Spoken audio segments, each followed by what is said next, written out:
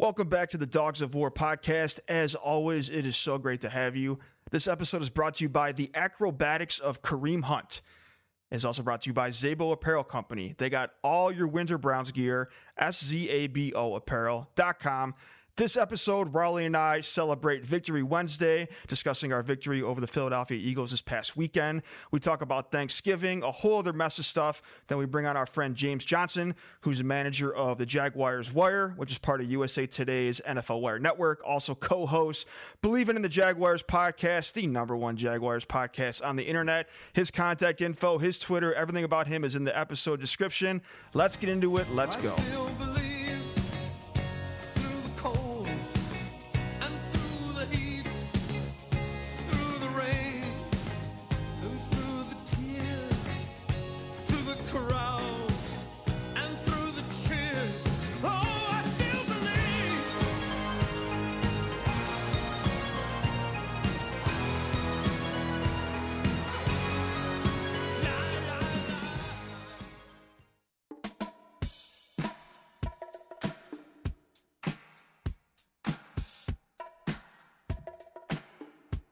It is live. I hit the button.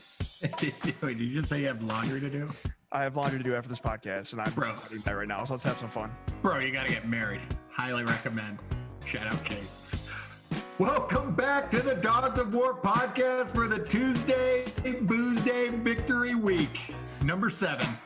Holy shit, we have 7 wins. And what are we, week 11?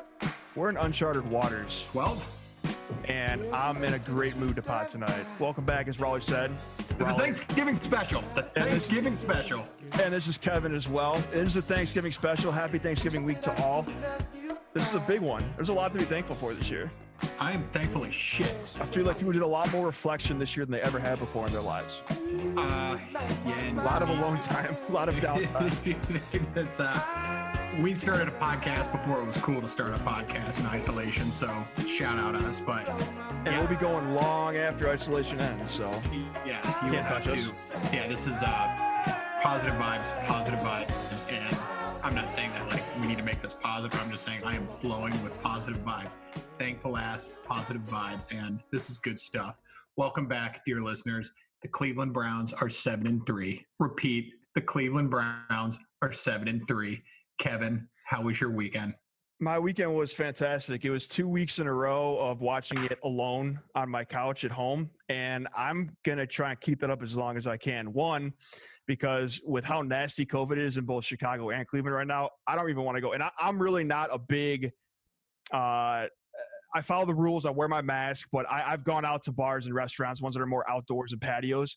So I've not been completely shut in because of Corona, but after what we're seeing right now with all the reports and whatnot, now I am. And I'm not going to a big bar for a while, at least. So that long story right there is shortened up, and I could say I'm going to watch on my couch because it's been good luck so far. 7-3 is something I don't even remember what it looks like or what it sounds like. It's something that we, for the most part, just have never seen. So I am loving this wave, and I want it to keep going for as long as possible. You and me both, buddy. I was doing we're going to talk about what we're thankful later. I was thinking about this in the shower this morning. Corona, and I don't mean to sound insensitive here, but, you know, a lot of people have been going through a lot of tough situations economically. It's a shit world out there, except to me. Like in 2020, I got married. Shout out Kate. I get to work from home, which I love it. A lot of people, they don't have that luxury. This guy does. I became sick at golf over the summer. Got a new driver. It's incredible. And the Cleveland Browns, where it seems like every team we've interviewed, the representative from that team, they're like struggling. We're doing the total opposite of that. And it's just like the inverse. It's like the summer of George and Seinfeld for the Browns and for me. And it's great. I don't mind the isolation. I don't cheat at COVID. I use it as an excuse to not see people that otherwise I'd have to see. Yes. If I really want to see somebody, guess what? We'll do it, and we'll do it safely. And it's fantastic. So I want it all to stop. Don't get me wrong, but I'm going to be thankful for how it's been to me thus far. So two things there. First of all, yeah, there's no denying that with or without a pandemic, this would have been the best life of your or best year of your life, regardless. Because I'm told when you get married, that's the best thing so far, and the Browns and all this stuff. So yeah, you've been riding a great 2020 with or without the pandemic. But I don't think you see it as being insensitive. I think what you just did, well, you have a lot of good things, but I think everyone needs to be more glass half full and look at what positives came out of Corona. Like for me, and this is going to sound weird and cliche, but I learned a hell of a lot about myself because I've never spent this much time alone in isolation, like by myself in my apartment working all day. Obviously I go out and see people at night or on the weekends, but I don't think we've been collectively this lonely as a society, as the human race ever. So I think a lot of people found out a lot about themselves. That they found out things that they should be doing. They found some new hobbies. They've maybe finally recognized some things they need to change in their lives. I've halfway through quarantine, I had to have a big boy talk with myself and realize that I have to find ways to keep getting out of the house. If I sit here all day long, I'm going to lose my mind. So that's my thing on that. Where the heck were we going after that? Because I just lost my whole train of thought. No, speaking of which, I got to still figure out what to get you guys for your wedding. I was going to wait till all the gifts came in, so I didn't get you guys a repeat gift. So remind me, I still got to get something for you someday. One second. Kate, is there anything left on the registry? Yeah. I'm not getting some stupid picture or something or – Hey, wait, the $500 vacuum is always left on those damn registries. No. We got everyone's registry. No. I lobbied so hard against the $500 vacuum. Me and my buddy. Everyone's. No, I did not want a $500 vacuum. I will get the vacuum we have serves its purpose. There is no point in buying a $500 vacuum. If the sensibly priced vacuum that you have ends up dying, you get a new vacuum. You can do that numerous times in 20 years and you're going to be fine. You're going to see savings. Do not get the $500 vacuum. You can't get the $500 vacuum on our registry because I made sure it wasn't there. So that $20 Amazon vacuum, the red one, what's it called? The dirt. I don't know what the hell it is. The dirt. It's sick. I had that one. It's 20 or 30 bucks. I've had it for years. And yeah, don't hate on the cheap price. What I realized I was going to ask you before I lost my train of thought.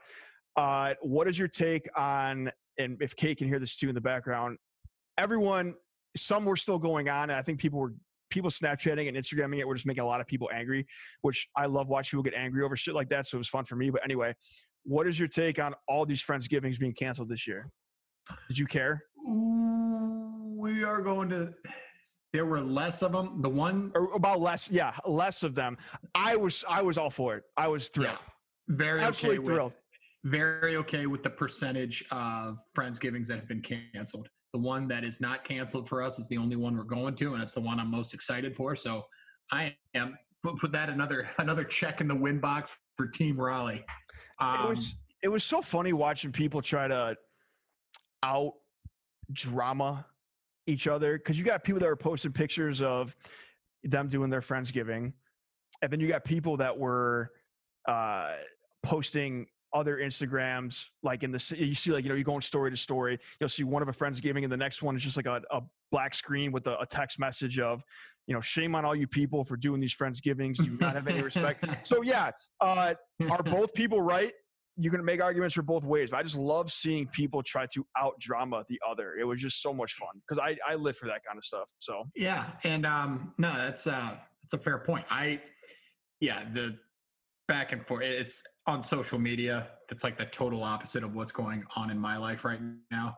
Granted, Brown specific Instagram meme account, it can be crazy, but yeah, people are insane. I don't give a shit, and I can just not look at my phone, not deal with you, not go to the events that you invited me to that I didn't want to go to before there was a pandemic, and now the pandemic gives me claws to not go to without ruffling any feathers. And yeah, silver linings, man, left and right. You can find them. We're still doing it. That wasn't just a maintain that mentality. That was just our summer theme. And holy shit, we got Tim Couch and Phil Dawson on the podcast. That doesn't happen non-quarantine. They were bored too. A lot of good guests. Yeah. Emily Baker. Oh, this is 2020. It's I don't know. I mean, it's obviously not done yet, but a lot of silver linings, a lot of stuff to be thankful for. But should we get into the Browns now? Let's talk about it. We're on Victory Tuesday. Well, you're listening to this now. It's Wednesday, so it's Victory Wednesday. What a game. What a game indeed. And again, people keep saying this too, and I'm glad Stefanski said it because I was saying the same thing after the game. Again, one more time, just people associated with Cleveland, they're named Kevin, are just always on top of their game. When someone asked him in the press conference after the game, of course, how about that ugly win or whatever they said? He goes, "There's no such thing as an ugly win. A win is a win." And it's like, my man, Vin Diesel, like I've said before, Fast and the Furious, it don't matter if you win by an inch or a mile. Winning is winning. We are 7-3, and yet you still have these buffoons on social media and the Facebook groups and some of the media like, well, this happened. Baker should have hit Harrison Bryant for that one pass. Like, guys, we are winning football games, and you want to tear apart this dumb little minuscule stupid things, and it just I'm like I said last time, I'm just laughing at it now. I don't care. We're 7-3.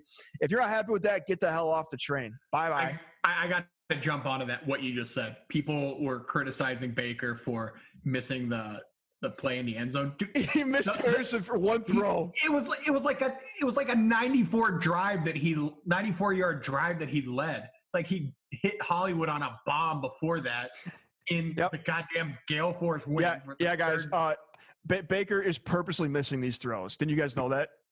And you know that, Raleigh? He purposely misses guys in the end zone. He wants to miss it. He doesn't like scoring touchdowns. He hates it. Some guy commented on one of my posts, said it's time for Baker to be benched after he missed that throw. And oh my God. I said, shut your stupid mouth, kid. I don't know if he was a kid or not. Do you ever? But everybody, I felt kind of bad because people just tore this dude to shred. It was like an entire community. The tidal wave. Supported each other in the most negative way possible. Well, supporting each other positively by being negative to this kid. And he ended up blocking me, and hopefully we cyberbullied him into becoming a better person. Far be it for me to think I'm smarter than anybody, because I sure as hell am not. But do you ever wish, there's all these privacy features on social media now of how we can follow you, who can see you, this and that. This doesn't count people who have actual issues and problems, but just kind of in general, people that they have to take a common sense test before following you. Oh, like before being able to comment or message you, have to take some kind of common sense test. You know how much less trash we in the internet in our feeds? No, they'd still fight. It's not like they're gonna just because they failed your test. You might be onto something there. We can talk about it. I don't want to give our ideas away, but that was hey, how about that defense stepping up without without Miles, excuse me. Olivia Vernon with his 3 sacks. He's here. He showed up. 18 he's back, months, baby. A year and a half later, he's here. So, 3 sacks. Where has that been? You got Mac Wilson, almost had the pick. And it was – I saw a lot of people on Twitter. Literally, my whole feed was like, man, 51 is just not playing well. This is not working out. And then literally, I think it was a Cleveland reporter, Weather Girl, somebody, she made this tweet. Literally 30 seconds later, she had a reply to that tweet. She goes, "You're welcome, guys," because she jinxed it. He had that pick, but turned out not being a pick in the end zone. But I was so happy for him to see that. The defense rallied. Denzel Ward. Stud. What else do you want to – Denzel Ward is a lockdown cornerback. He's an absolute stud. Rarely do we have first-rounders work out for us, and he is excelling. God damn it. He sprained his calf or something. And, the news today was that Myles Garrett and Denzel Ward are both out for Jacksonville. And that's just God teaching us a lesson, reminding us that we can never be too happy. Why do you think that? Well, look, the Cavs won in 2016, and then Indians lost the World Series after being up 3-1 because God was like, "Oh shit, I messed up. I actually let Cleveland win." Whoa, their happiness is a little bit too He's far. Like, let's take out your let's reel it back and let's haunt their dreams for my man JC up above. He was like, "Yo, these Browns fans are wild a little too much right now. They're playing music's a little too loud down there. They're dancing a little too much. We got to remind them who they are. So let's take out their 2 best defensive players for a game." So I don't know. They said it's his calf, right? There's really not, and that's just such a vague, easy. No one can actually pinpoint what happened. He was fine. He had an unreal game. And then after the game, I think he was out there still, high-fiving, dapping people up. No one knows what the hell happened. So hopefully that comes out. If not, whatever. But I hope he comes back soon. His Instagram post today scared the shit out of me. What did it say? His Instagram post today, it was like him like on both knees during I think it was during the Philly game. And it was just one of those, a quote about something about God and hopefully he's back soon or something like that. Don't quote me for that, but it was one of those like I'm out for a little while kind of Instagram posts. Damn it.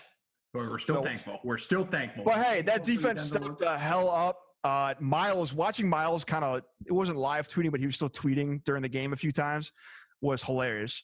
And he was so proud of that team, and he couldn't say enough. That D-line, I mean, everybody stepped up and played out of their minds. And that just shows, again, we said this the last few episodes now, for the first time ever, we have a team that genuinely enjoys playing with one another, and they'll pick each other up when they're down. You saw when Ward went down, you got all the guys already tweeting like, Denzel, we got you.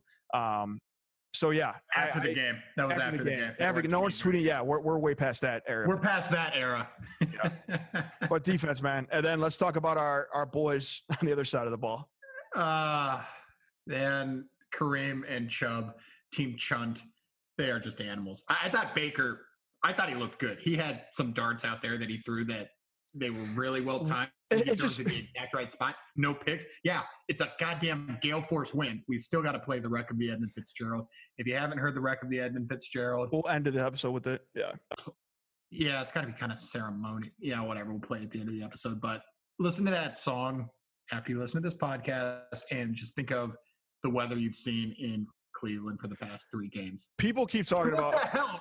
Exactly. People are like, oh, he hasn't had a passing touchdown, this and that. Guys, first of all, I don't know if anyone noticed.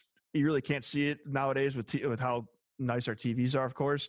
The rain did not stop for 1 second the entire game. And it wasn't just a drizzle. It was pouring rain the entire time. The wind was there again. The last 3 games, it's a wash stats-wise for everyone and anyone. I don't care. You're not throwing a ball in that. Everyone that's obsessed with your Pat Mahomes, and they're not throwing the ball in that stuff and making, throwing for 400 yards. So I just think it's hilarious that still Baker came out, executed the game plan. We won. For some reason, people are still saying, whoa, I didn't see any sidearm front backflip passes like Mahomes might do. So what's up with Baker out there? I'm so sick of that stuff. And again, we're going to sound like broken records at this point, but that touchdown, Chubb set it up. Kareem ran it in. I have watched that video 100 times because Kareem just hurdling over 5 guys. It's hilarious. And also notice Wyatt Teller blocks and or pancakes 3 guys during that play. Look on the left side of the line, 3 guys he blocks. And then Kareem is doing some Olympic. He looks like he was moonwalking up over into the end zone. It's so great. And I love that Chubb and Kareem are legit. They're very good friends. They really, really do enjoy each other. And I'm so glad there's not that, like, you're getting the ball more. When I just ran 100 yards, now you get to score the touchdown instead. Like, it's not there. And they pick each other up. It's fantastic. I love a team finally. I love it. I was thinking about this, I think it was yesterday. Could you imagine, let's say there was some, like, scientific, like, device. This is highly unrealistic, where you could be, like, in that moment where Kareem was, if you attempted to do that super hurdle that he did, or if I tried to do it with the ball, what that would look like and what the result of the play would be. I'd get like 6 inches off the ground. Oh, we'd be hospitalized. And I'd be lucky to walk again.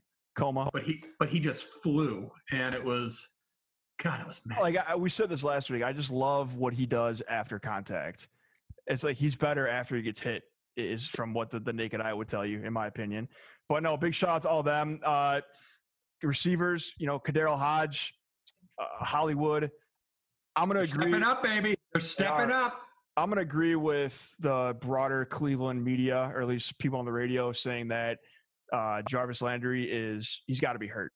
He was 2 for 2 passes on Sunday, but a guy like Jarvis, even when you're keeping the ball on the ground for the weather and whatnot, and when you have the 2 best backs in the league, Jarvis is still a guy that would always get involved in the game somewhere, somehow, and make a couple big plays here and there. And that was not there. Wait, didn't he do that?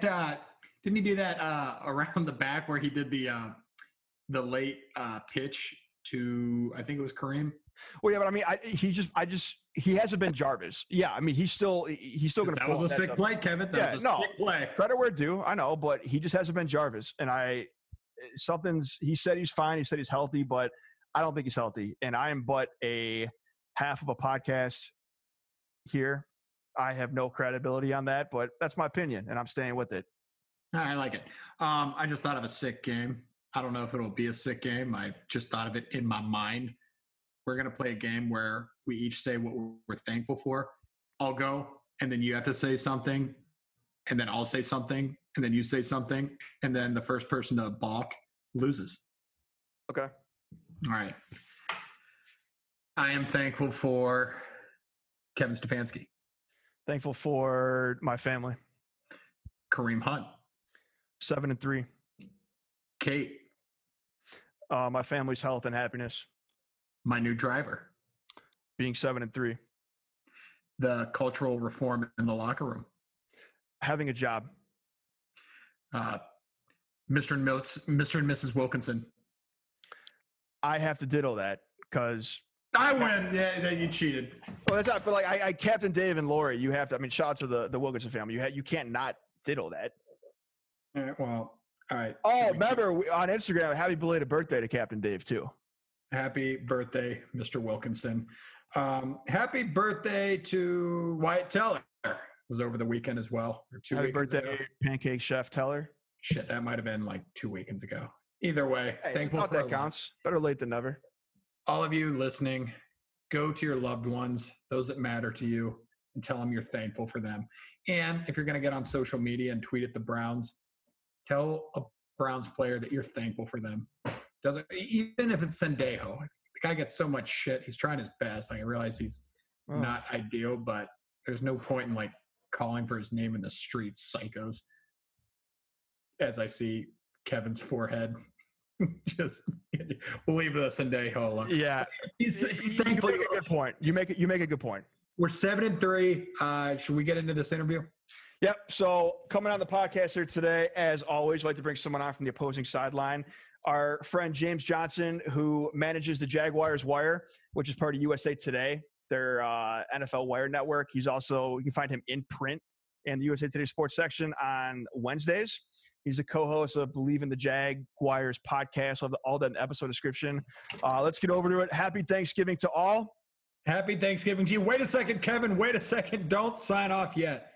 Before we get into this interview, Kevin, let's have our listeners call into the Muni Lot payphone where the sick answers will be read on the Friday Five. If you're living under a rock or the 480 Bridge, shout out as always to our 480 Bridge listeners.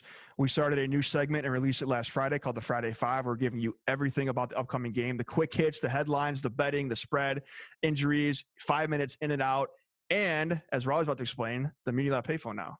So call 216-282-5063 and tell us what you're thankful about. Again, 216-282-5063. After the episode, just call the goddamn Muni Lot and say you're thankful about something. If you're of legal age and do it responsibly, drink a few barley pops before doing it. Remember, it's the Muni Lot payphone. But now I can say, on behalf of us, happy Thanksgiving to you and your families. Hope everyone's safe and has a enjoyable holiday. And we'll see you right after the holiday. Go Browns. Go Browns. Baby, you a song, you make me wanna roll my windows down and cruise.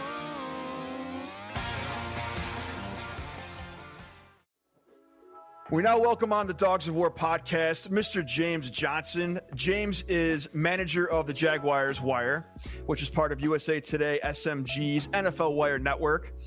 He's a co-host of Believe in the Jaguars podcast. Mr. Johnson, sir, welcome to the Dogs of War podcast, and thank you for joining us.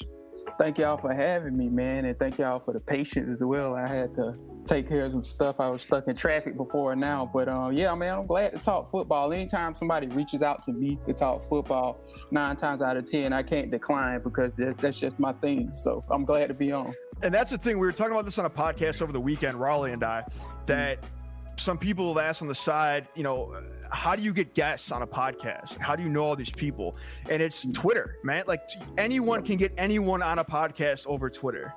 You're right. All you gotta do is ask. And like you just said, 9 out of 10 times they're going to say yes. You'll be surprised how many people that I've been able to reach out to that you actually see like on TV and what have you, like to have on podcasts simply through using Twitter. I mean, Twitter Absolutely. is like one of the most powerful tools in the world, if you ask me, especially for a journalist. So, yeah, man, y'all reached out to me. I was like, look, man, I can't pass that up. I mean, if they can get me on the right time, I'm game, and here we are. No, we appreciate you coming on. So did I get all of your credentials right? Because like whenever we have someone on, they always have, and you know, obviously because you're involved with so many things, there's 20 different things in your bio. So I want to make sure I got all of them right. Did I get the podcast and the Jaguars Wire, which is a mouthful, all right? Yeah. Everything in the bio. There's some other extra stuff in there that I do on the side, but it's it's non-Jags related, so it's all good, man. You got it right. So explain. I know we talked a little bit on the mic before we got on. Born and raised Jaguars fan. Born and raised. How did you get into Jaguars fandom, and then how did you start writing and podcasting about the team? So for me, I live in Georgia, Southwest Georgia. I live halfway between the midway point between Atlanta and Jacksonville is where I live, essentially. So coming up as a kid in the 90s, 95, when the Jaguars came around, that was the time when actually NBC actually showed the Jaguars. I don't know if y'all remember that, but the Jaguars once upon a time came on NBC, and they would show them at like 1 o'clock. And then I kind of would get to see Falcons games living in Georgia at 4 o'clock. They would come on Fox. So I kind of call the Falcons like my second team, if you will. But the Jaguars was the team that I saw first every day as a kid growing up. And then my sister and her husband moved out here, and they bought me Jags gear. As soon as they got the team, the inaugural year, they bought me a Jags starter jacket, sent it to me. And that's how I became a fan. It's because like that was the first piece of basically NFL merchandise that I own was as a Jaguars fan. It's like literally the same old jackets you used to see Tom Coughlin in the pictures in '95 era wearing, the same teal jacket that him and Boselli and all of them used to rock. So, like that's how I got into it, is through my sister and her brother-in-law who actually lived here. And I actually would come and visit them. And they actually lived like 5 miles at the time from the where the Jag Stadium was. Okay. So like I was literally like living downtown during the summer when I would come to visit them. And that's how my Jags fandom pretty much started. You had me at 90s starter jacket. Yeah, I saw you jumped out of your chair when he said starter jacket. So did I. So awesome. That's a selling point right there. You give a kid a starter jacket of any team and he's a lifelong fan right there. Right there, man. I wore that thing till I couldn't, and I grew out of it. And we just bought. Rowan and I just bought our own over the summer. We call them our podcasting jackets. Same thing. They're not like, I don't think they're branded starter, but they look like those starter jackets. The old retro 90s, 80s jackets. That's the hottest thing out there. I love it so much. I've seen those.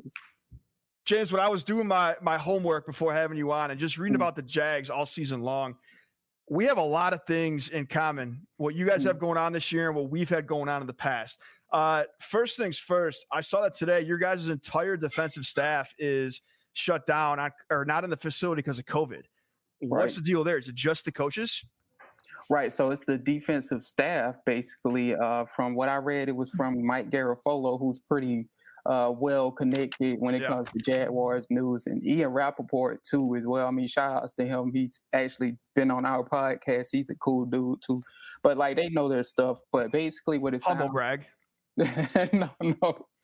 Oh, that's awesome. That's awesome. I want him on ours. They barely have the time, man, but they such humble, nice guys, man. Garafolo, I haven't really spoke to him, but Ian is so cool, man. But yeah, so basically, from how I gather it, is a coach on the defensive staff was tested positive for COVID. When you do contact tracing and trace who all he's been around, of course, he's been around all of the other defensive coaches as well. Yeah. So if we put two and two together, it sounds like they did the contact tracing, and he was around some other coaches on the defensive staff, which made them have to quarantine all of the defensive coaches. Of course, the offensive coaches are probably on the other side of the hallway doing their own thing or whatever the case may be. So it didn't apply to them. But yeah, I guess like now basically it's just a matter of not necessarily the whole staff is dealing with COVID, but for precautionary measures,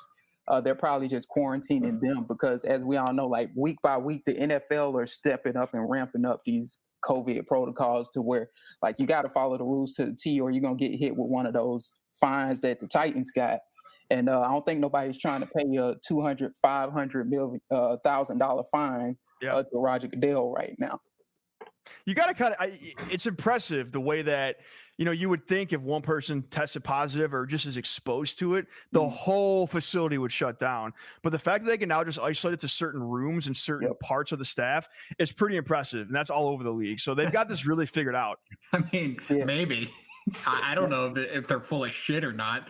It could just be true. We want to play, and we need at least our offensive coaches going on. So we're going to make up a scientific sounding thing that our guys are in the clear. I mean, I wouldn't doubt it. Because like how the league is, what we're seeing with the league really is they are jumping through hula hoops to avoid stopping games now, because they're at the point where they can't have any more game stoppage. All of the bye weeks are pretty much over, if not over. And at this point, like if you have to stop a game during the week, then you just throw a mad fork in all of the NFL games in their entirety from this point on. And like that just goes to show you, like the owners really did all they could, basically, in my opinion, to have a season.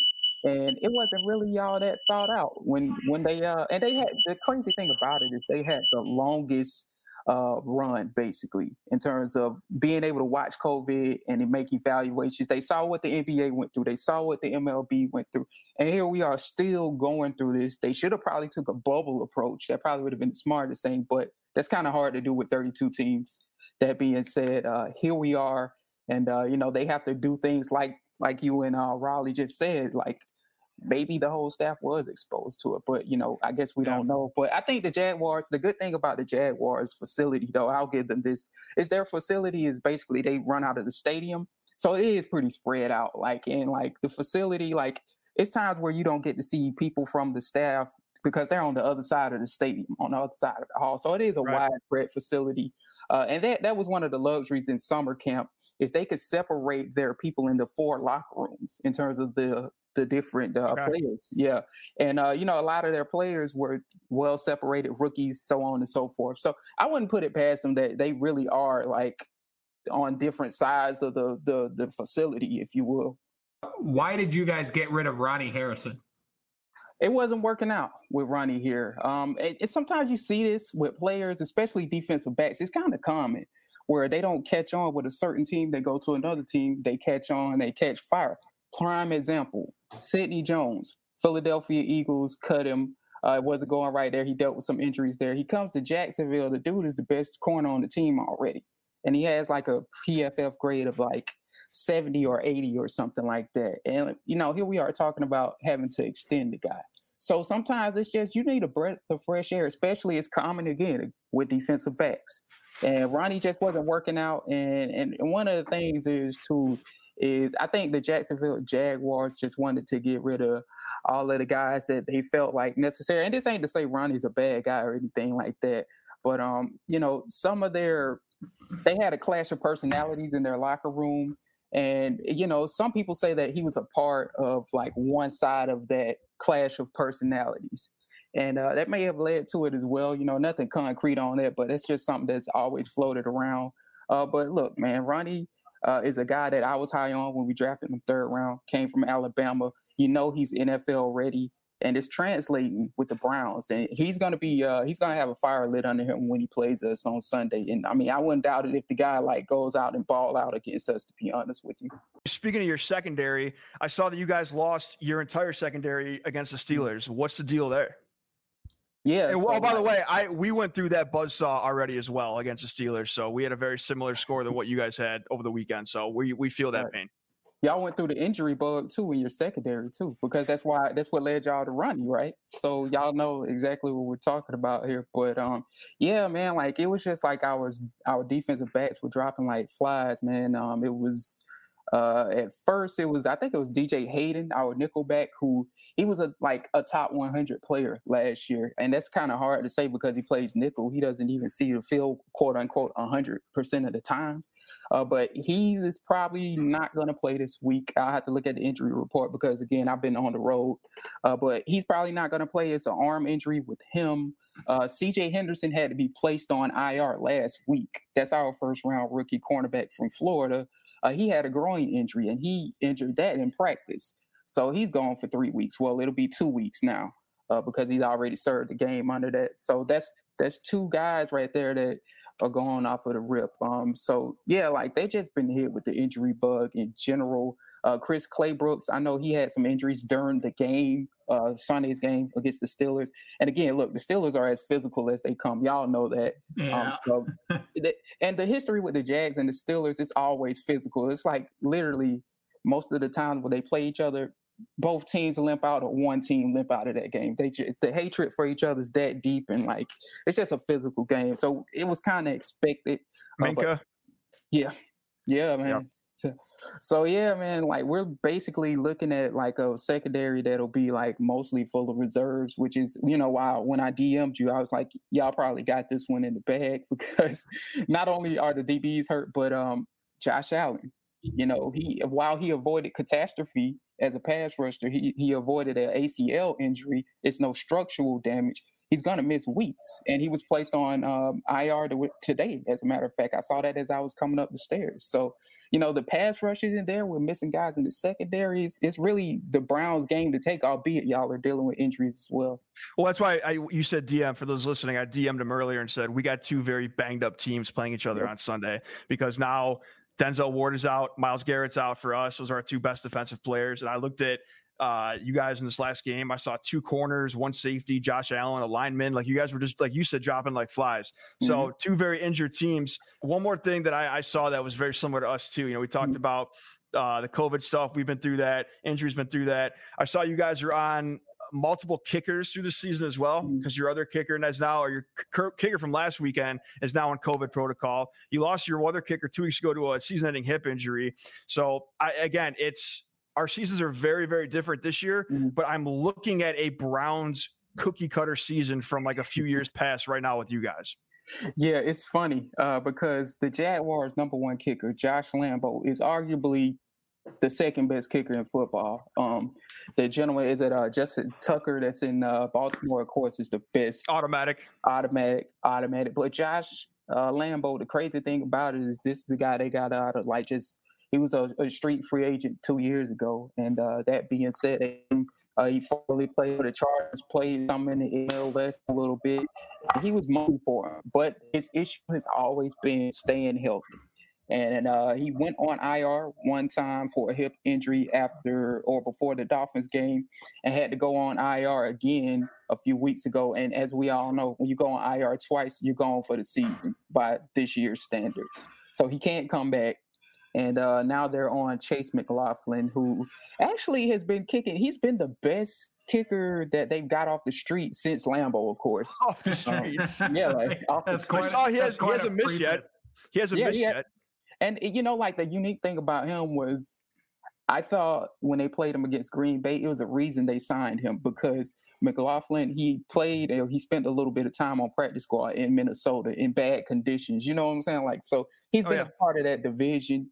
And I think like it's a reasoning behind that why they target a guy that he's like, I looked at his career. He's mostly spent all his career up north with teams up north. I think he played for like the Bills and it was some other teams. So like the weather down south was probably no big deal for him because he's used to kicking in such like harsh conditions. And we'd like to do a little checkup on our boy, a Cleveland Browns legend, Joe Schobert. How's he been performing down in Duval? For the most part, not so well. Yeah. He got paid. He got paid. And that's for me as a writer, and you guys understand this too, in the craft of journalism, middle linebacker is a hard position to play. It's a reason why Bobby Wagner is like literally the only main middle linebacker you hear about. Because it's, you're essentially the quarterback of the defense. And 9 times out of 10, like it's just hard to find that guy at Mike linebacker. I mean, there's a few other guys that you can point out, but it's a handful is what I'm literally saying. So look, when the Jaguars spent the money that they spent on him in free agency, to me, and probably you guys knew too, because y'all are Browns fan and y'all witnessed him for 4 years, I knew it was a good chance that he wasn't going to be a guy that graded well, quote unquote, on PFF or looked all that well, but he's struggled with missing tackles, so on and so forth. But at the same time, like for me, I believe the Jacksonville Jaguars need to move to a 3-4 because they really don't put their players in the best position that they should be. To me, you look at their personnel, they really should be a 34 team, in my opinion. And I think, like, if they ever move to that, which they won't this year, of course, because it's like the year's almost over. But if they ever did that, I think that would benefit him very well as like, not just him, but like the defense in general. Because, like, it's not just him struggling. Everybody not named Miles Jack or Gerard Wilson or Sidney Jones has struggled on this defense pretty much. I got to imagine switching schemes, particularly when you are, like you said, the quarterback of the defense, wouldn't be an easy transition. It's not like he's going to the Ravens or the Steelers, just going to a team where you're on your third and fourth man up position. So, but yeah, he's say what you want about him, but that guy, if there is an issue in the locker room or like some type of, he is a captain that you want and he will figure it out. He's not the kind of guy that gets paid and gives up. Granted, he also had a kid, so that probably sucks. So right, Raleigh. That's a big part of why the Jazz wanted him in that locker room. As I told you guys, they had a lot of personalities in their locker room that didn't gel all that well. And the reason they went to get Joe Schobert, and they literally asked him this in the interview. I saw this on the Pat McAfee show. He said it. One of the first things they asked him, Doug Marrone and Dave Caldwell, who is the GM, is, like, are you ready to be a leader for a locker room that needs leadership? I'm just paraphrasing. That's not exactly what they said. And he was like, yeah, I'm ready to be that. And he has been that for the most part, because they missed that since the days of having that. Their guy in the locker room that kept everything together used to be Paul Posluszny. As we all know, he retired many years ago, 4 years ago. And ever since he left, that locker room just didn't gel like it should. And it was just a clash of personalities. And I think Joe Schobert does help with that. We missed the show.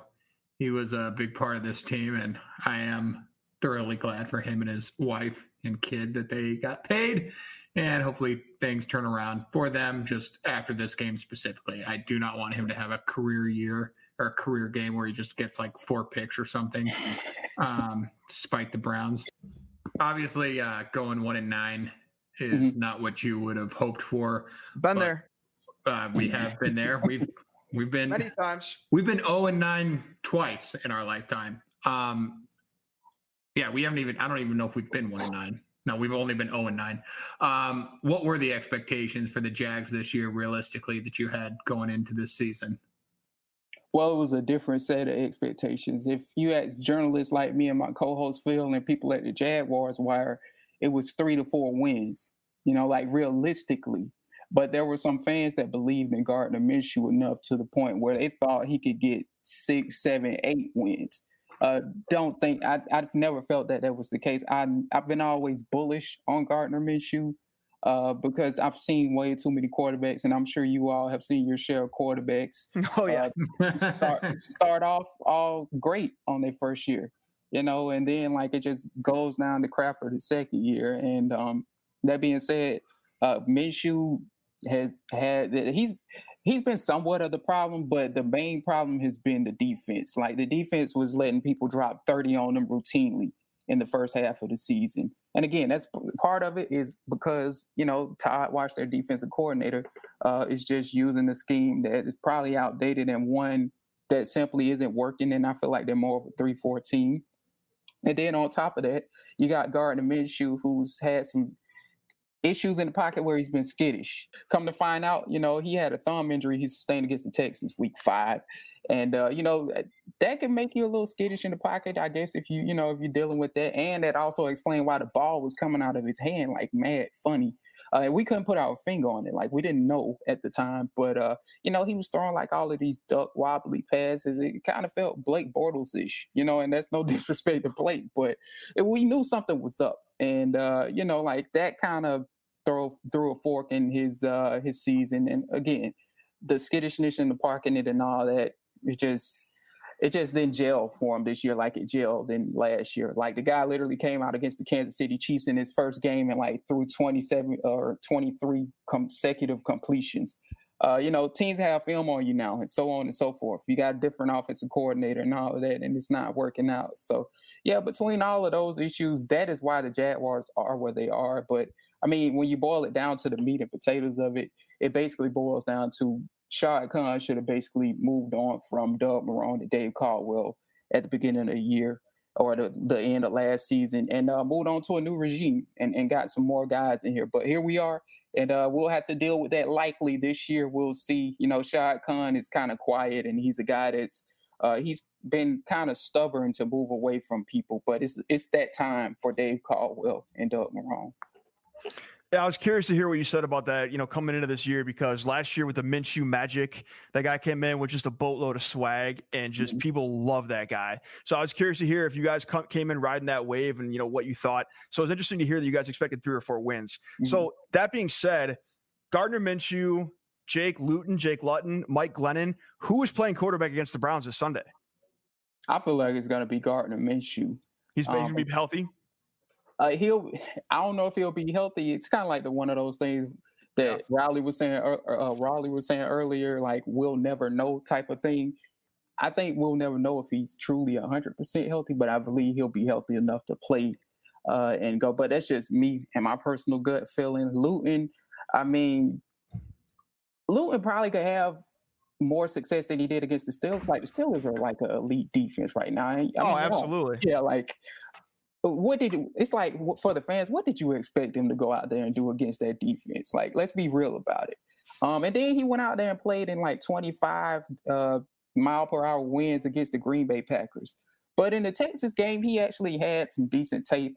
It was some picks they could have had against him. But that being said, I think the staff is at this point, they might be grasping for straws because, some jobs are on the line. And they'll probably go back to Minshew to basically try and save what little bit of the season they can, because they're pretty much next on the list of teams, basically, that'll be out of playoff contention with like basically another loss or 2. So again, Raleigh and I are professionals at finding bright spots in dark areas from being Browns fans our entire lives. Let's switch. I want to talk about James Robinson. So 5th player in the Super Bowl era to go undrafted and then rush for more than 1,000 yards in his rookie season. So this kid's a stud. And we had one of Raleigh's buddies is a fantasy football guru. So he always comes on before the start of every season to do a fantasy episode with us. And we said, who's the one guy that no one's drafting, but you should? And right away, he goes, James Robinson. He's going to be a freak.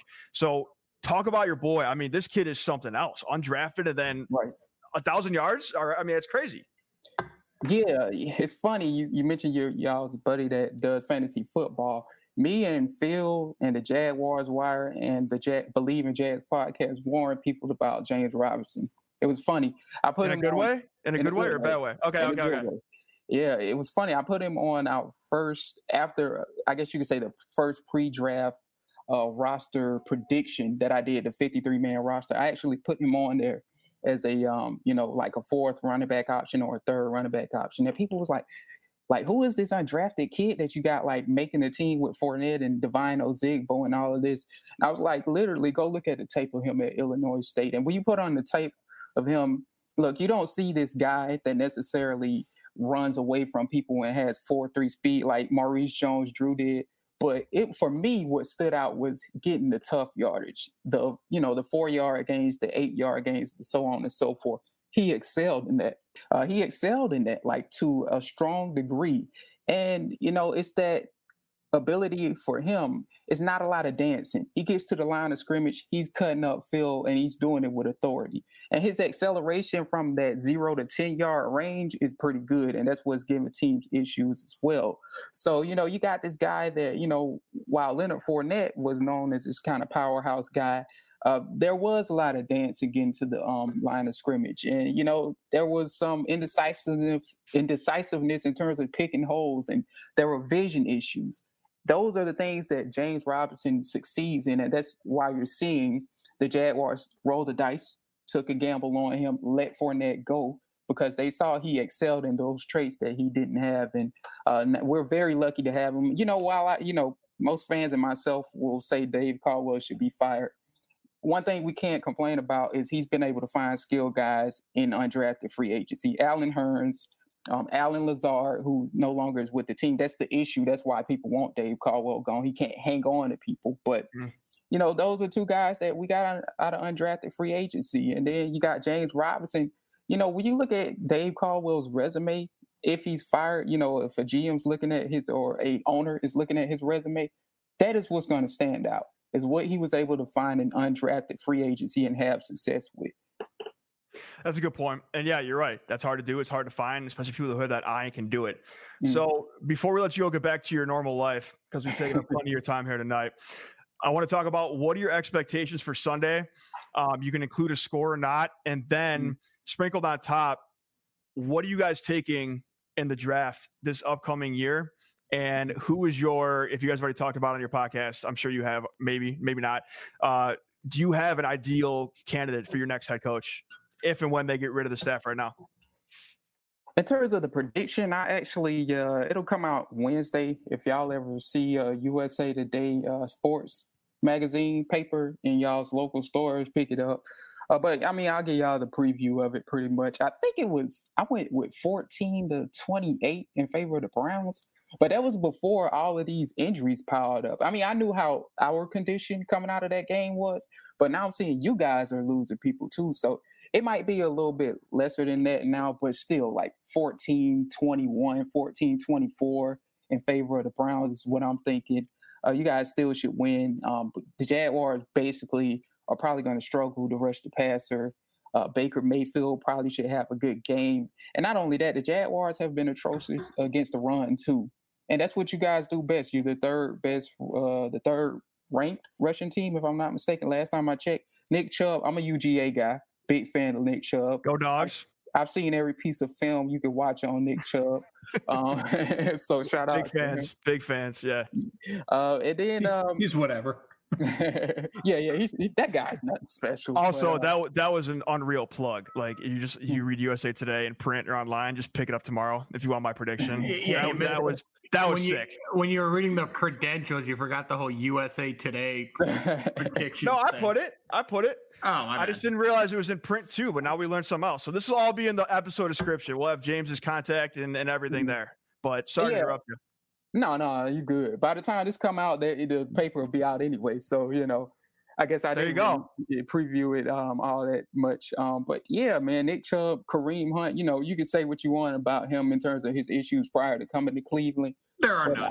But if you're talking about his ability as a football player, he's talented.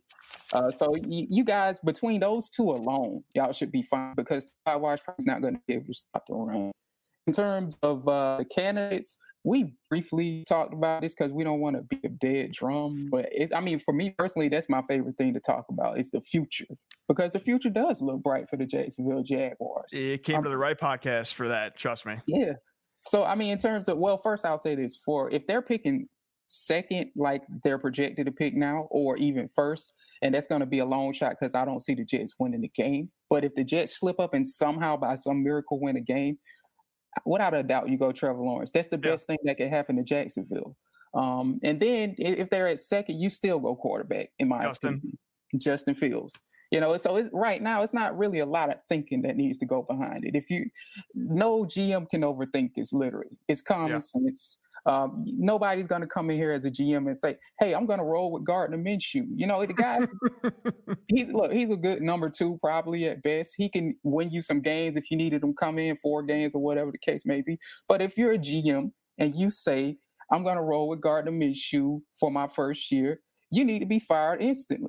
Instead of taking one of these young quarterbacks that's in the draft, like I said, Fields, Lawrence, Wilson.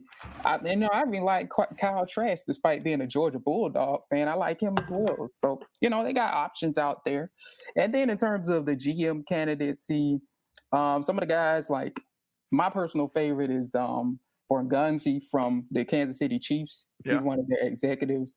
Literally, and the reason for that is because basically everything that comes out of the Chiefs front office is gold, pretty much. Yeah. You see Chris Ballard with the Colts. While the Colts, you know what I'm saying, I guess they're second in the division right now, or they might be first actually now. But look, when you look at what Ballard has drafted, they've been pretty good. They just haven't been able to figure out quarterback because they're drafting in the back of the order all the time, or midway through the order. But, you look at these other Kansas City Chiefs disciples, they've been able to have success in other areas, in other teams. So that's my guy from that standpoint. I also wouldn't mind him bringing Eric Bieniemy with him as well.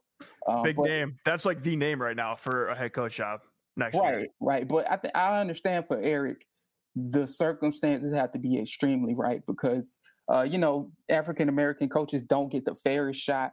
But that's exactly why I believe he's a good fit for Jacksonville. As we just discussed, Shad Khan is extremely patient.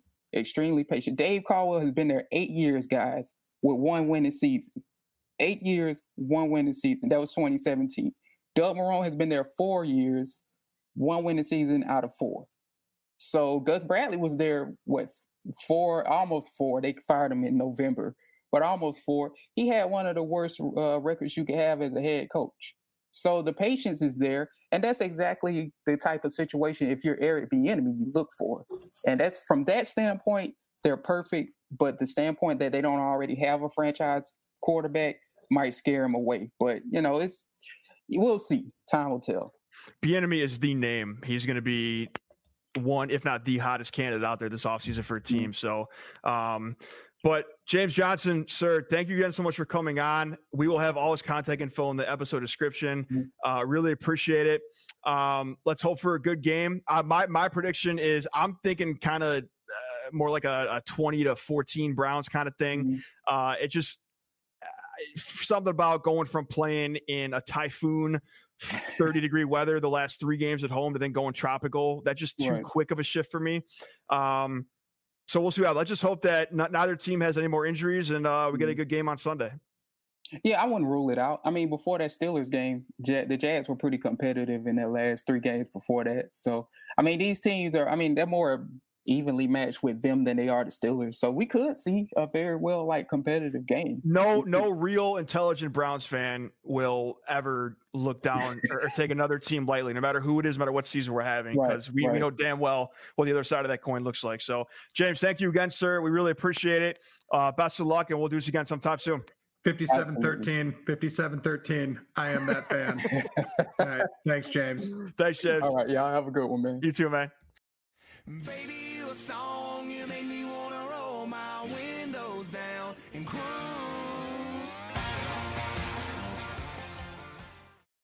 Thank you once again to James for coming on and giving us a preview of what to expect of our matchup in Jacksonville this weekend. That does it for Raleigh and I.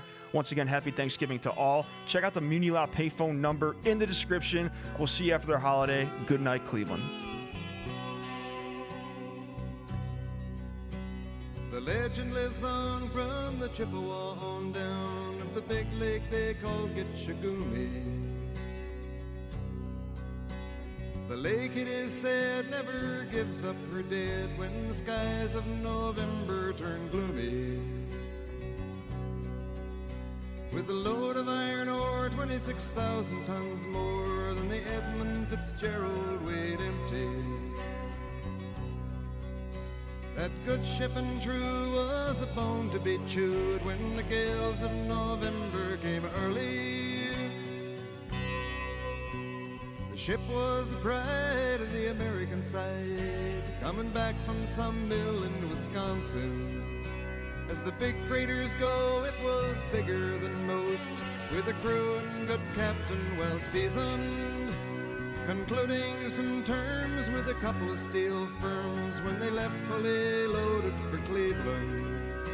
Then later that night when the ship's bell rang, could it be the north wind they'd been feeling?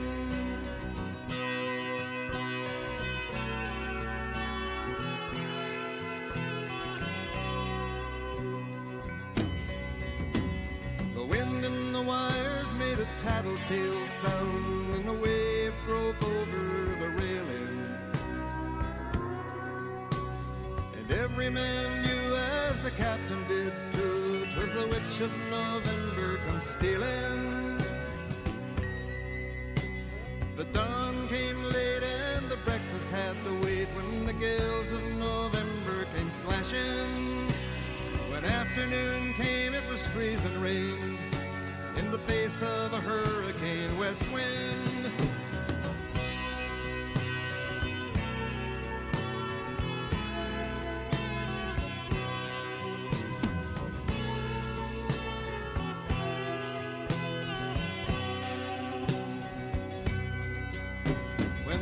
time came, the old cook came on deck saying, fellas, it's too rough to feed you. At 7 p.m. a main hatchway caved in. He said, fellas, it's been good to know ya.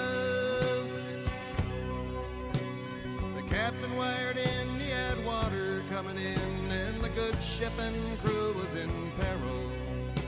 And later that night, when his lights went out of sight, came the wreck of the Edmund Fitzgerald.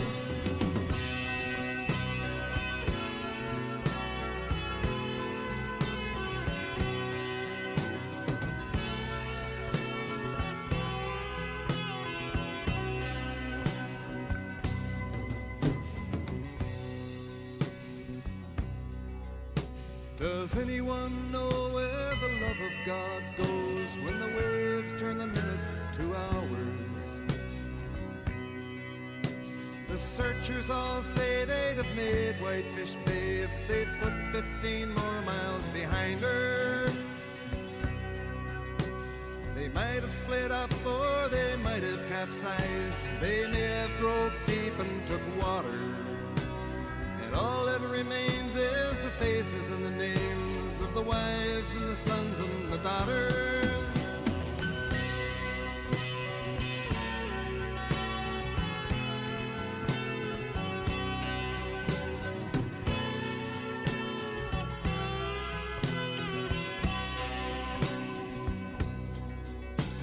Lake Huron rolls, Superior sings in the rooms of her ice water mansion. Old Michigan steams like a young man's dreams. The islands and bays are for sportsmen. And farther below, Lake Ontario takes in what Lake Erie can send her. And the iron boats go, as the mariners all know, with the gales of November remembered.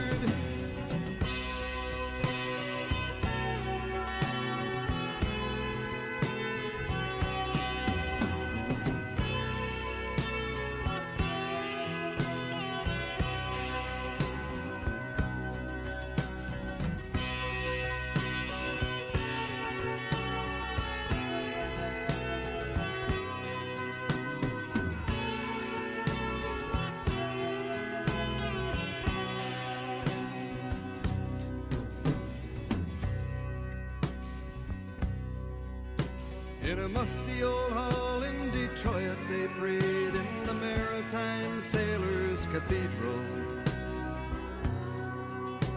The church bell chimed till it rang 29 times for each man on the Edmund Fitzgerald. And the legend lives on from the Chippewa on down of the big lake they call Gitchagumi. Superior, they said, never gives up her dead when the gales of November come early.